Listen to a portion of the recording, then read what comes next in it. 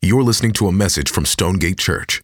For more information about Stonegate and additional audio resources, please visit stonegate.church. Okay, so we are working our way through a book of the Bible this spring. We are in Paul's letter to the Philippians. It's actually been, 3 or so weeks since we've been in the text. So I want to just do a bit of recapping for you at the beginning and just sort of framing what's happening this morning and Sunday to Sunday as we work through this text. Why are we doing this series this way? That's one of the things I would just want to answer quickly. Let me give you two reasons why we as a church are working through the book of Philippians verse by verse. Reason number one is this, because we want to commend the truth of this book to you. We want to commend the truth of this book to you. The scriptures, the Christian scriptures, Paul says, are profitable for us. They are useful for us. They train us in righteousness. We're anchored by the promises of God in the scriptures. We're convicted of our sin as we sit with the word of God, and the sword of the Spirit sort of pierces our hearts and exposes our motives and does all of those things. The word of God promises to do that for us. We meet Jesus in the pages of scripture, and we come alive at the sight of him. Like, God has revealed himself to his people, and he's done that in a book. So we want to get to know the God who's revealed himself in the scripture. So we are commending to you in our study through this book, we're commending to you the truth of this book. Know it, value it, treasure it. But we're not doing just that. We're commending also this morning the approach we're taking to see the truth of this book, okay? Now, what do I mean by that? The Bible was not written like the Quran. The Bible wasn't written like that. It wasn't formatted like that. It's not structured like that book. It's not written like a book of Chinese proverbs. It's not even written like a Christian devotional. It is a book that is telling a bunch of stories and histories and poetry and prophecy, and all of those books, those 66 books, are put together in one book, and that book is telling one story, one narrative throughout the whole scope of all 66 of those books, and it's driving home one point, one agenda throughout all of it. And that agenda is helping us see God's mission to rescue his people through a man, the God-man Christ Jesus. That is what's happening over the scope of all of these 66 books. And so as we read, we have to read with that in mind. It's telling us the most important thing in the universe, and it's telling us over the scope of this book. And so to approach this book like, say, a devotional guide, where you just grab, one or two verses randomly throughout you do that ancient Bible flip open, finger down method. You know the one, you do it, come on. You flip down, right, and you find it, and then that's your verse for the day, like that thing. That's not sinful, it's just not as profitable for your joy in God as how the book is laid out for you. It would be better, and the way what we're commending to you this morning, it would be better for you rather to sit with not just individual verses, but with books of the Bible, because the Bible is written in books. So we're commending that approach to you. Make it a normal habit of yours to read books of the Bible, not just verses from the Bible. You got that? So it's not wrong to do that. It's just for you to see all the gold that's there, it would make sense for you to read it as a whole. You feel me? So we read books, and that's one of the reasons we're working through a book from start to finish. And I promise you'll be so much more enriched by doing it that way. And the same is true this morning, by the way. Like what we're doing this morning in this sermon, it would be very easy for us to hear sermons like this one this morning and think of them as sort of isolated incidents. Right? Like Paul wrote 20 little homilies, 20 little sermonettes and bound them up in a letter, and then he sent it off to Philippi. But that's not what Paul did, right? Paul is writing a thing to a group of people. It's Paul communicating over 4 chapters an idea or several ideas that he's working out, that the Holy Spirit is carrying him along and helping him communicate this truth to a certain group of people in a certain place and time, in a certain context with certain social structures and religious norms around them. Like it's written like that. And so it would be crazy for us to just come this morning and think that, oh, this is like a little individual thing that I'm going to take, and then next week will be an individual thing. No, they're connected. What Rodney preached on last time we were in Philippians has something to say about what we're seeing this time in Philippians. And what we're seeing this time in the text matters next time we get in the text. It's all connected. And so I just want you to be mindful of that as we're working through the scripture this morning, to think of it as a whole, as something part of a whole and not just this little moment in itself. Okay, so in light of that, let me do a bit of recapping since we've been out of it for a few weeks so that you can recall the context of this letter. Okay, so this is the letter from Paul to the Philippian church, and Philippi was a leading city, Acts says, a leading city of Macedonia. It was a Roman colony in the area of Macedonia, and it was sort of like a retirement spot for war veterans of the day. So former Roman war veterans would wind up in this city of Philippi. So it was a very patriotic town, very committed to sort of like the Roman Empire, the Roman way of thinking. It was that sort of thing. And Philippi, the church in Philippians, it was actually the very first church that Paul founded in Europe. Did you know that? First church that Paul founded in Europe was this one, the church at Philippi. And this church was founded sort of on the back of persecution. And we talked about that early on when we got into the book. If you remember, Acts 16 is our first look at Philippians. And what's happening? Paul rolls into town for the first time with his crew, and he begins sharing the gospel. And Lydia gets saved, and then he casts a demon out of this one girl, and her handlers are really upset because now she can't profit them anymore. So they cause a riot. They get Paul beaten up real bad and thrown in prison. And so now he's in jail. You get that amazing Philippian jailer moment where the guy goes to kill himself. Paul stops him. What must I do to be saved? Believe on the Lord Jesus. That whole moment goes down. The Philippian jailer gets saved. So the church is founded in the context of and on the back of suffering and persecution and abuse and battery and wrongful imprisonment. Like that's the context that these people became Christians in. So it's helpful to know that as we continue working through this book. And Paul's writing this church a letter, this church that was founded by him a letter. And it's a missionary support letter. And that's what we would call it anyways these days. This is Paul writing to a group of people who take care of him. Right? They provide him money and resources. They send some of their own crew to help him out. And he's writing them an update letter. And he's also writing them a letter of encouragement and to challenge them and grow their faith. Like he's doing that sort of thing. And he loves this church. Remember, we talked about that. Like I don't know if you're allowed to be a church planner and have favorite churches that you planted, but this is Paul's favorite church. Like these are his people. He loves these guys. It's all throughout the letter.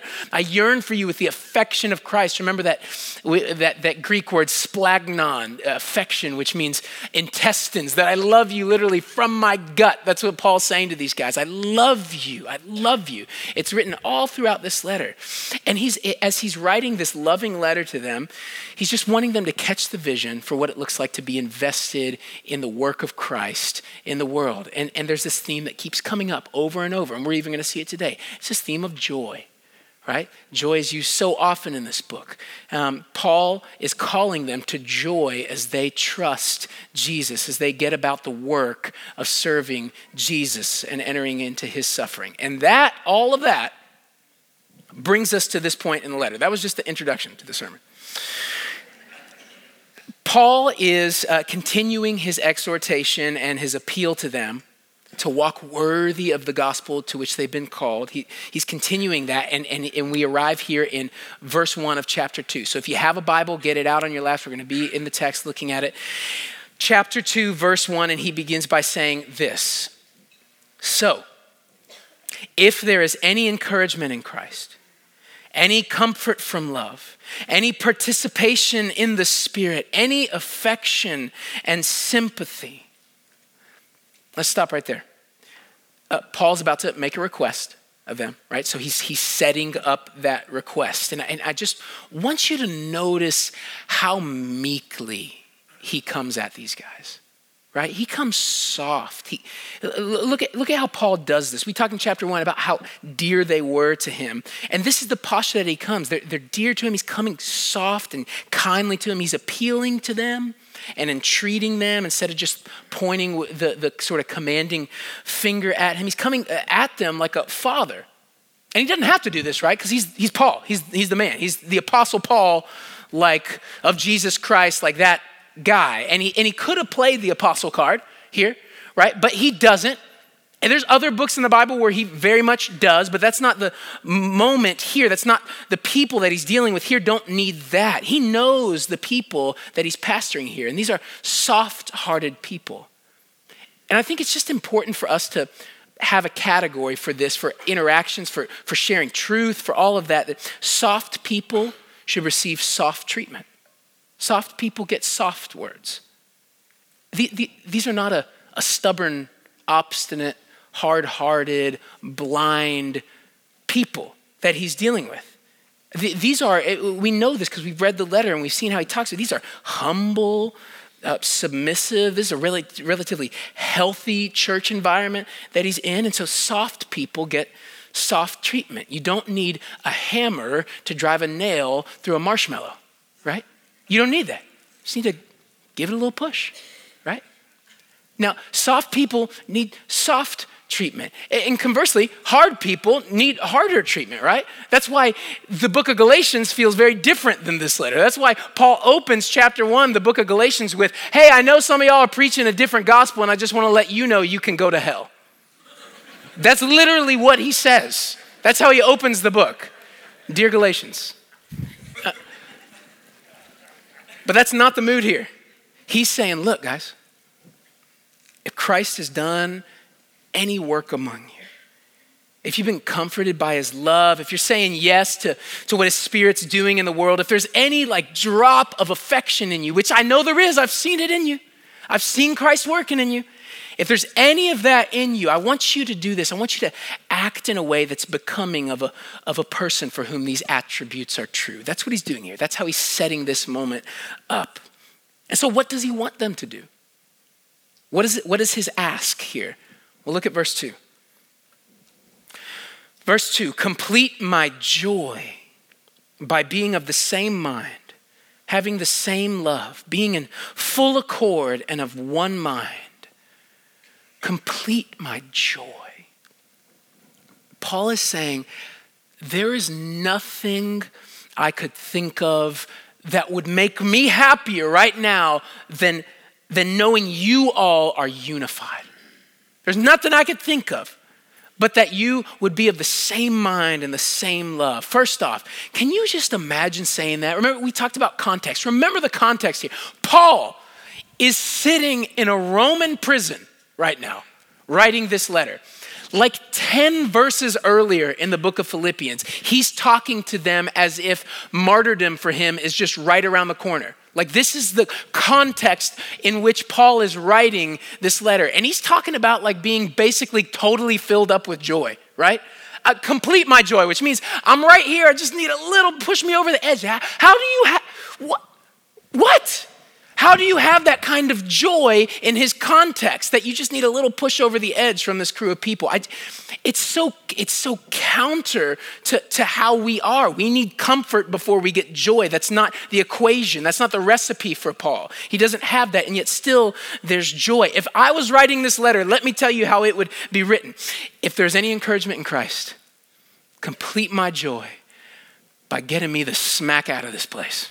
Right? I don't know what you have to do. If you got to like smuggle in like one of those like Shawshank Redemption rock hammers and I chisel through the wall. I don't know, but I want out, and that would make me ultimately happy. That's how my letter goes. But that's not what he writes. That's not what he writes. Paul's got a different set of priorities. The way he finishes that sentence, complete my joy, is radically different from most of us. For most of us, the way he finishes that sentence is by thinking about them and wanting good for them. He wants something for the Philippians, not himself, for the Philippians. And them getting something is the thing, them getting something over there, not him, them getting something is the thing that brings him the most joy. Like, do you feel how like countercultural this is? Like this is not the current American ethos, right? Like Christianity gets a bad rap for being kind of bland and edgy and not like subversive or like, let me tell you, this type of thinking is more subversive than anything happening in our culture right now. Anything. It's radical. I want blessing and goodness poured out on you, and that will maximize my joy. That's radical. That's radical. And what specifically does he want from him? Complete my joy. How? Well, he says it by being of the same mind. He wants unity. He wants unity for them. Being of the same mind. Autos phroneo. Autos, same, similar, alike. Phroneo, thinking, mind, purpose, attitude. We are to have, he's saying, matching minds as Christians. We're to have a sameness of thinking. We should be unified in our attitude and our outlook and our aim in life, how we understand the world and how it works, like what we think about Jesus, who he is, what we think about the Godhead, what we believe about our purpose in life, what the meaning of the universe is. There should be an alignment here, he's saying. Should be a unity of mind here. It matters, listen, it matters what we believe. This is why, by the way, in our membership classes, which some of you just got out of, we're gonna talk about things like doctrinal positions because it matters.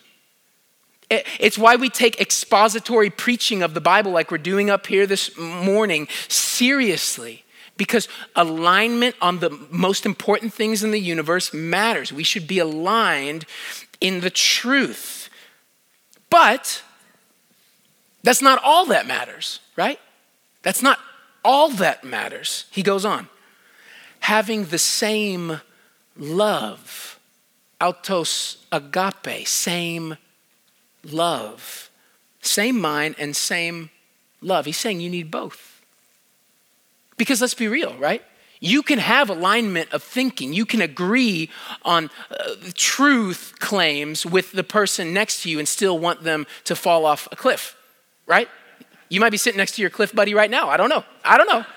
But I'm just saying, it's possible. We know that, right? That we can affirm the same truths with people and not love them.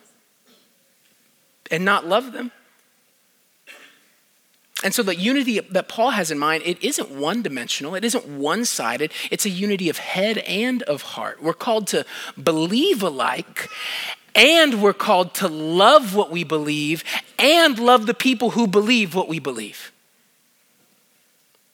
I don't know if you've heard of this company. I had to look them up myself. It's called Amazon. You can find it on the Google, and they are a website apparently that provides you goods. And Amazon is kind of a big deal. And the Amazon culture, the culture within their company is a really interesting one. There is such an alignment with this company on their mission statement. In fact, I was just talking to a guy who was about to be employed by them, and he was talking about how much they drive the mission statement home. Here's the mission statement of Amazon. Our vision, quote, is to be Earth's most customer-centric company. Right? When they think about what they're about, they're thinking about getting you products in such a way that you feel so taken care of and so watched out for and so treated well. We want to be Earth's most customer-centric company. And there is an alignment from top to bottom, from the white collar to the blue collar. They all know that mission statement. And yet, if you were to ask the individual employees about what the culture is like at Amazon, they'd be telling you a really different story. In fact, a while back, a newspaper did an expose on how Amazon treated workers at its warehouses. Listen to this. The newspaper reported that workers, quote, were pushed harder and harder to work faster and faster until they were terminated, they quit, or they got injured. The most shocking revelation was that, I couldn't believe this, that the warehouses lacked air conditioning and that during heat waves, the company, quote, arranged to have paramedics parked in ambulances outside to revive workers who were overcome by the heat. That's the factory workers at Amazon. How about up the ladder? Any different? The white collar workers. Listen to this. The white collar employers who worked at headquarters, they did not have it much better. In fact, listen to this. A normal work week for a white collar employee working at headquarters of Amazon is 80 to 85 hours a week. That's average. You guys are starting to love your jobs right now, right? That's average under, quote, a unrelenting pressure cooker environment. And listen, everyone knows the mission statement. They're all aligned when it comes to the vision of where we're headed. But the love and the care for one another is not there from the top down, and it's dysfunctional, and it's a mess. And you can be aligned in your mission statement, but not be aligned in love, and it makes life a nightmare, doesn't it? Makes life a nightmare. John Calvin wrote a commentary about this passage that we're looking at in Philippians, and he said this: the beginning of love is harmony of views, yes, but that is not sufficient. Harmony of views is not sufficient unless men's hearts are at the same time joined together in mutual affection. And this same mindedness and same love, this unity in the church, Paul is saying that thing is the linchpin for my joy. Or if it would be helpful to think about it a different way, think about it like this. Unity is like an aroma that should come off of us as Christians when we gather. Like it's what makes us lovely to be around. It's like a fragrance or a scent, the scent of unity. But there's no such thing as a scent without a source, right? A fragrance has to come from something. And so what is the source? The fragrance, the aroma that God desires for us as Christians is unity. But what is the, if you will, the flower that produces the scent? Well, Paul tells us right here in verse 3. The scent is unity, but the flower is humility. The scent is unity, and the flower is humility. Look at verse 2 and 3. Complete my joy by being of the same mind, having the same love, being in full accord, one mind. Verse 3, do nothing from selfish ambition or conceit, but in humility count others more significant than yourselves. Let each of you look not only to his own interests, but also to the interests of others. Look how seamless Paul moves themes. It's so intuitive to Paul. He doesn't even set up that we're switching from unity to humility. For Paul to talk about unity is to talk about humility. Humility is the place out of which our Christian unity comes. Like-mindedness is born from humble-mindedness. You want a sense of togetherness as a church? In your marriage, in your home group, die to yourself, is what Paul's saying.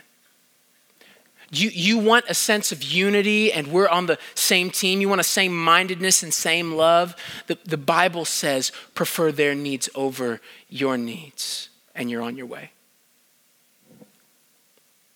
I got to tell you, this was such a hard thing for me to grasp as a college student. I went to Texas A&M University. I was off campus the whole time. I heard that. Off campus the whole time in a house with 4 other roommates at any given time. And it was wild. I loved my college experience. When I think back, it was a really great time. It was also crazy, just that house life. My housemates were crazy. I was a little crazy. I had a roommate who for 1 year slept entirely in the nude in my room. So still trying to pray through that. And but that was my life. And you know, it was an interesting time for me. I was really growing a lot. in Christ. I was learning so much about him. There would be times I would just lock myself in my room, and for 2-3 hours at a time, I would just eat the Bible and learn about God. And it was this wonderful time. And despite that, I was always so confused, because as soon as I left that room and stepped into the living room where all of the guys were, it was 15 seconds before there was strife, right? And anger brewing up in me, and backbiting and fight. And it's just, I didn't understand. I'm putting the right stuff in my brain, God. I'm inputting the right stuff. How come it's not coming out? And there's a particular roommate that was just really difficult for me to live with and engage with. And I was talking to my mentor one time about it. I was just complaining. I was complaining and whining about this guy to him. And I remember him just looking at me and saying, "Hey, are you praying for him? You praying for him?" I said, "Yeah. Yeah, I'm praying all the imprecatory psalms. I'm praying the smash him against the rock psalm. Like, that's a personal favorite of mine, that psalm. There's prayer. There's prayer." And he said, no. Are you praying for his good? Why don't you, Jimmy, start praying for his next test next week to go well? Why don't you pray for his relationship with his girlfriend to stay focused on Christ and be pure? Why don't you pray for his job that he's having some drama in right now? Begin praying for his good. Let's see what happens. I didn't like that, but I started to do it. And I got to tell you, a lot started to change. And where it started to change was in me, right? Because I was finding it harder and harder to wanting to punch him in the throat, because I was wishing good on him and praying good for him and asking God to rain his blessings down on this guy. And it's really hard to want evil for somebody when you're praying good for them, right? And for me, I had to realize that it took dying to wanting good only for myself and starting to seek the good of another that was really going to create unity. Humility births unity. It is the flower from which the fragrance comes. You see that? I want to stop before we work our way through the rest of the text, and I just want to apply this in a few areas for us this morning. And I picked really 3 uncontroversial areas. I grabbed money, technology, and race. So, I woke up this morning and thought, I have too many friends. I need to start weeding them out. So, no, I'm doing this because I'm assuming you didn't come here this morning to play games. I'm assuming that you didn't come to just hang out with folks and drink some coffee and go get lunch afterwards. I'm assuming that you've come because you being here is you saying, I want to be conformed into the image of Christ. I want to look like him. And so I'm going to gather with the saints and do this. So if that's true, we're going to get into this, because I want the theology of this to come out of the clouds for a minute and get on the ground, right? If we only live up in the clouds, it's easy to agree with the pastor. It's easy to agree with the preacher. Let's put it on the ground so you can start writing some hate mail to me, okay? Let's get on the ground so we can actually see change happen in us. And so let's look at these 3 things for a moment. Let's talk about money for a moment. Where's your money go? Where does your money go? Like how do you spend? How much do you spend? What do you spend it on? Are you saving? Do you save? Where are you saving? How much are you saving? When you're thinking about retirement or the future or your kids' accounts or whatever it might be, how much money are you saying I have to put away in order for that to be okay, in order for us to be secure out there in the future? What's that number look like for you? Listen, I'm not saying that retirement accounts and 401ks and Roths and all that are sinful or bad. I'm not saying that. There's biblical grounds for saving. I'm not saying that. What I'm saying is this. Sometimes our commitment to our future good keeps us from being committed to our brother's present good. Sometimes our commitment to like me at 60 and me at 65, like having a good life then, It prevents me from blessing my brother now. And I want to ask the question, what would it look like for you to mitigate, the expenses in the future that you're going to have, but not evaporate them such that you actually might have some resources now to bless those around you? Could you imagine if we were a church culture and a church family that is so mindful of that like needs, there's just not needs in our church family. Like they're being met because we're saying no to all of my future comfort so that I could take care of your needs right now. Wouldn't that be amazing? Like if that was our church. And let me just say, I want to commend you. I hear stories of that all the time in this church. I get to see that. It's a beautiful thing. But I just want to press on that because it's easy to have a love for money instead of a love for our brother. It's much easier to love money than our brother. How about technology? You and I might not call our cell phones, being on our cell phones while spending time with the people we love, conceitedness or selfish ambition, like Paul's words are. But let me submit, I think the Bible does. Paul says it really is a form of self-love and conceitedness because when we are doing this,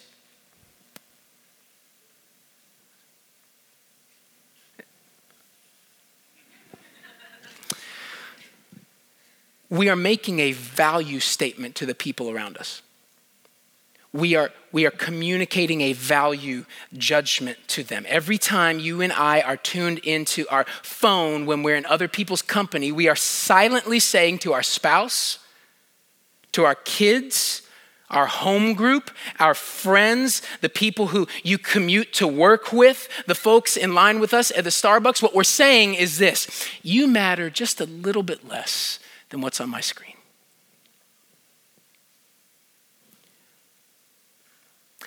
I really didn't want to put this point in here because I fail hard at this. I repented to Kelly this week for it.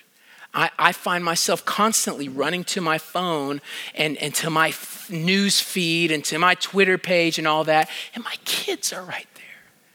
And I don't want to be 50-something and they're out the house and their memory of me is the back of an iPhone. It communicates value to them.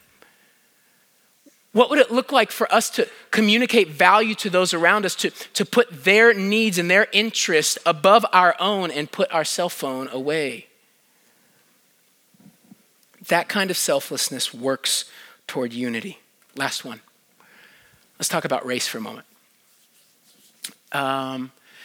It was about last week that the 50th anniversary of the assassination of Martin Luther King Jr. happened in Memphis, Tennessee.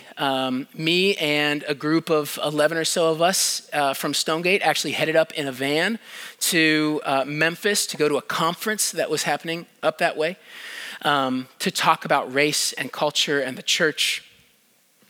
And I just can't help but thinking that here we are in 2018.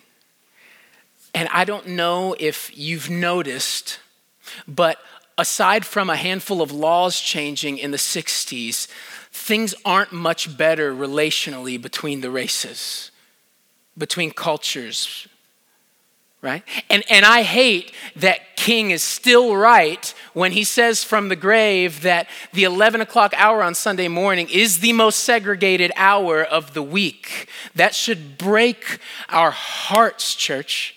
It should break our hearts.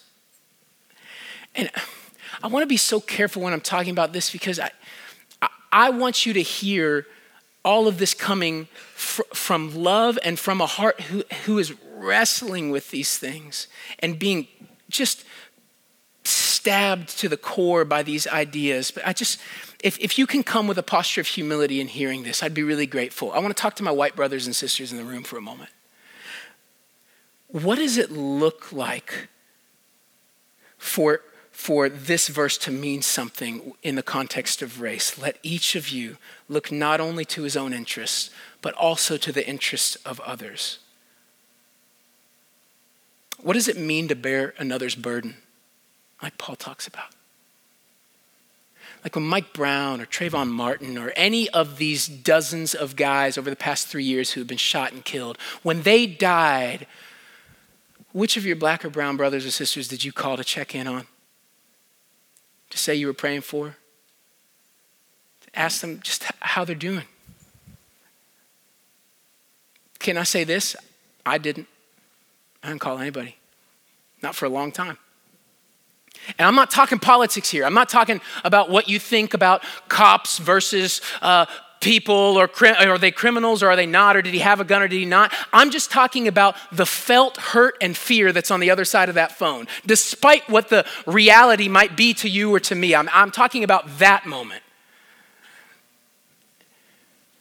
I had to get a call and from a brother who communicated to me, hey, just so you know, that would actually communicate a lot of value to me, before I actually ever picked up the phone or actually even considered to walk a mile in their shoes for a moment.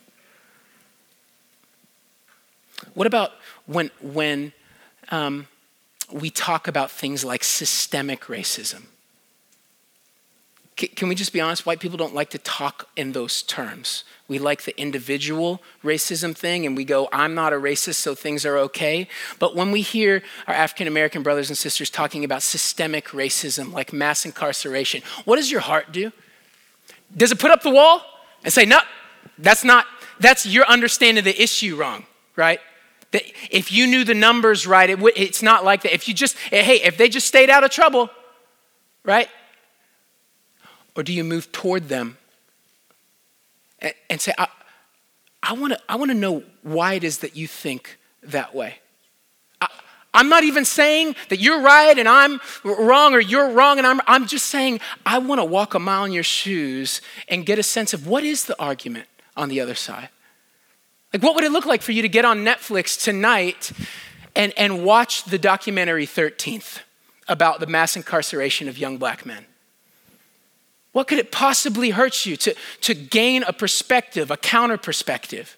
Even if you disagreed, would it not birth some type of empathy in you? And could that empathy not work toward a humble posture with your brother or sister? And would that not begin producing unity? That's what Paul's calling us to here. Unity by way of humility, by way of walking a mile in another's shoes and preferring their interests over your own. That's what we want to be about at this church. Unity is the scent. Humility is the flower. But every flower has a root. Every flower has a root. The place where the loveliness is grounded and given life. The place from which the flower grows up from. And what is the root that enlivens this flower and makes the scent possible? Paul tells us in verse 5, have this mind among yourselves, which is yours in Christ Jesus. Christ is the root. Christ is the root. Unity is the scent. Humility is the flower, and Christ Jesus is the root that grounds it all and grows it all and makes it bloom and produces the fragrance. Paul does not end this letter like so much religious teaching does, where we just throw a bunch of good advice at you and say, hey, get working, get going. He doesn't do that. He doesn't stop there. Christianity never stops at the what. It presses into the why, because the why matters just as much as the what. We have to be a people who do good, but from what heart, from what root are we acting? And Paul's saying our root, the Christian root, is Christ himself. Why must we maintain the same love? Why be in one accord? Why do nothing from selfish ambition? Because, he says, we know the why. And the why is a who. And no, this isn't a Dr. Seuss poem. But listen, if you haven't been changed by the who, if you haven't been changed by Jesus Christ, listen. If you haven't seen him and savored him and marveled at the fact that this one who had all the status and rights in the universe laid it aside and came after you and died for his people, if you haven't marveled and your jaw dropped at that and trusted in that and cast your life upon him, if you haven't done that, let me tell you, unity will be completely impossible for you because the root of the flower is Christ. It's Christ.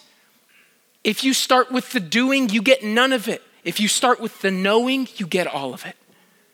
If you start with the treasuring, the being baffled, well, why?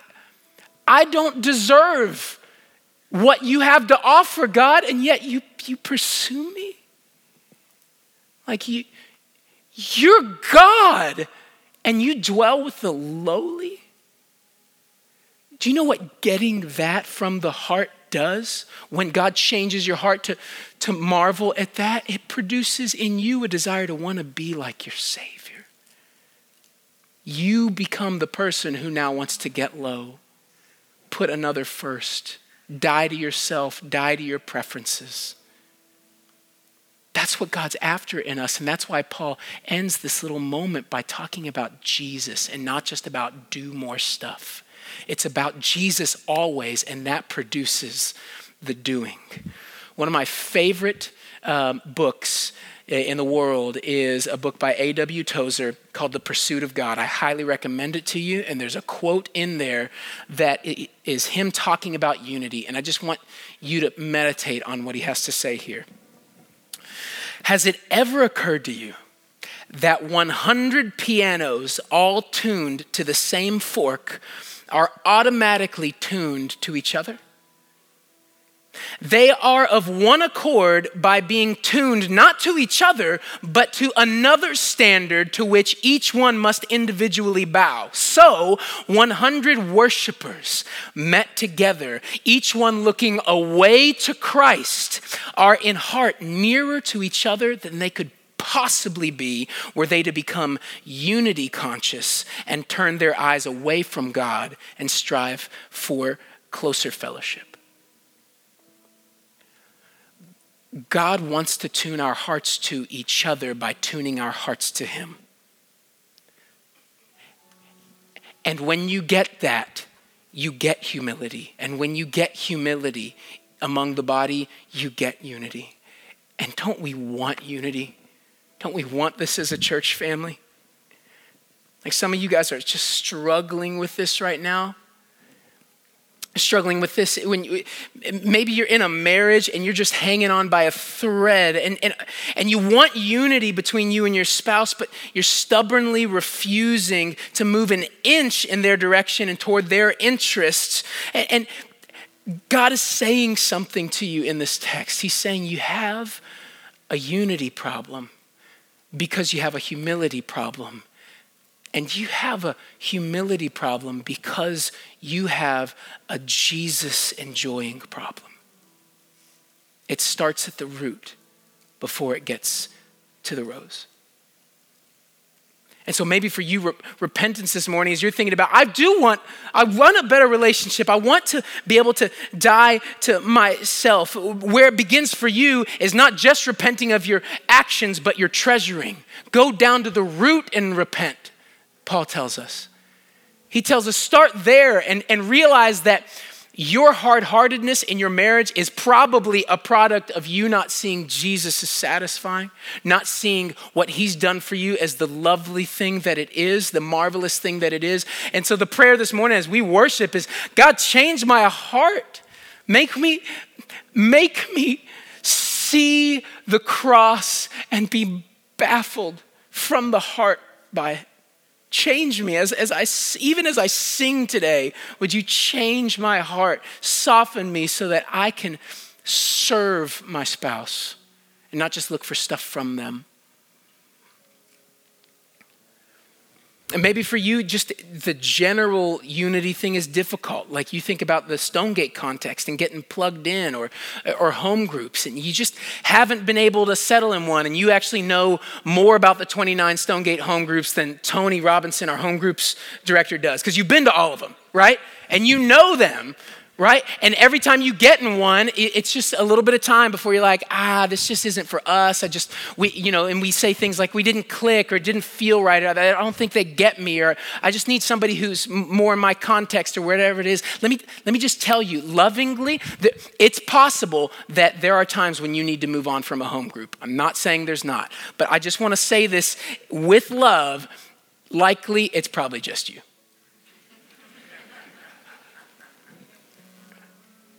You have a unity issue because you have a humility issue.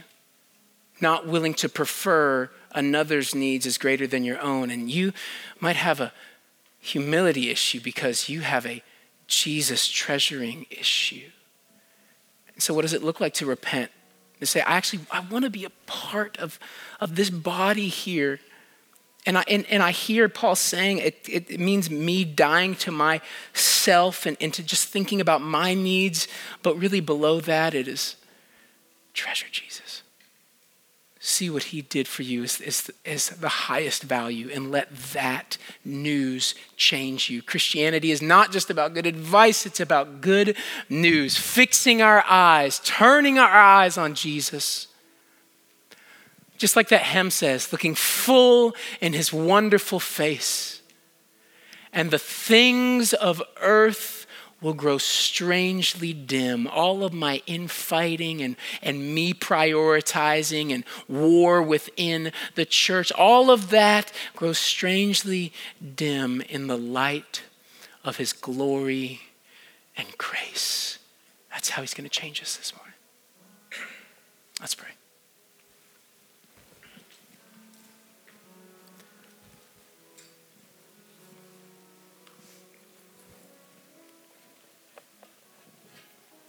This is a great time as your heads are bowed to just ask God to show you where you need to repent, where maybe your heart's been hard in this,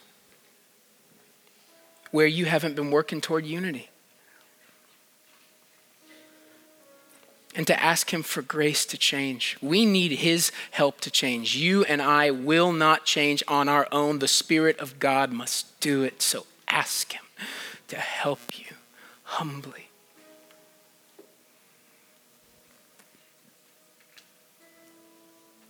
As you're praying and as we're about to start worshiping even here in a minute, there's a table over in the corner of the room where we just have prayer volunteers there. And if you're wanting somebody else to pray over you and to ask for freedom in areas of your life, if you're wanting grace, that type of grace that God offers through his people praying, please, they would be just so eager to pray for you. Take advantage of that. Be bold and go as we start worship here in a little bit. Lord, we want to be a people at Stonegate that there's a fragrance about us. That when folks are around us, they see and they smell that unity. That there is a oneness, a sameness of mind and of heart here. And God, we can't do it unless you do it. So God, give us a big view of Jesus as we worship. Help us marvel at our Savior. Help us remember that you provide the victory in this, that the battle is won for our unity in Christ. We just need to trust him.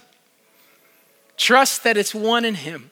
God, would you give us faith to believe you, to love you, and to love our brother. In Jesus' name. Amen.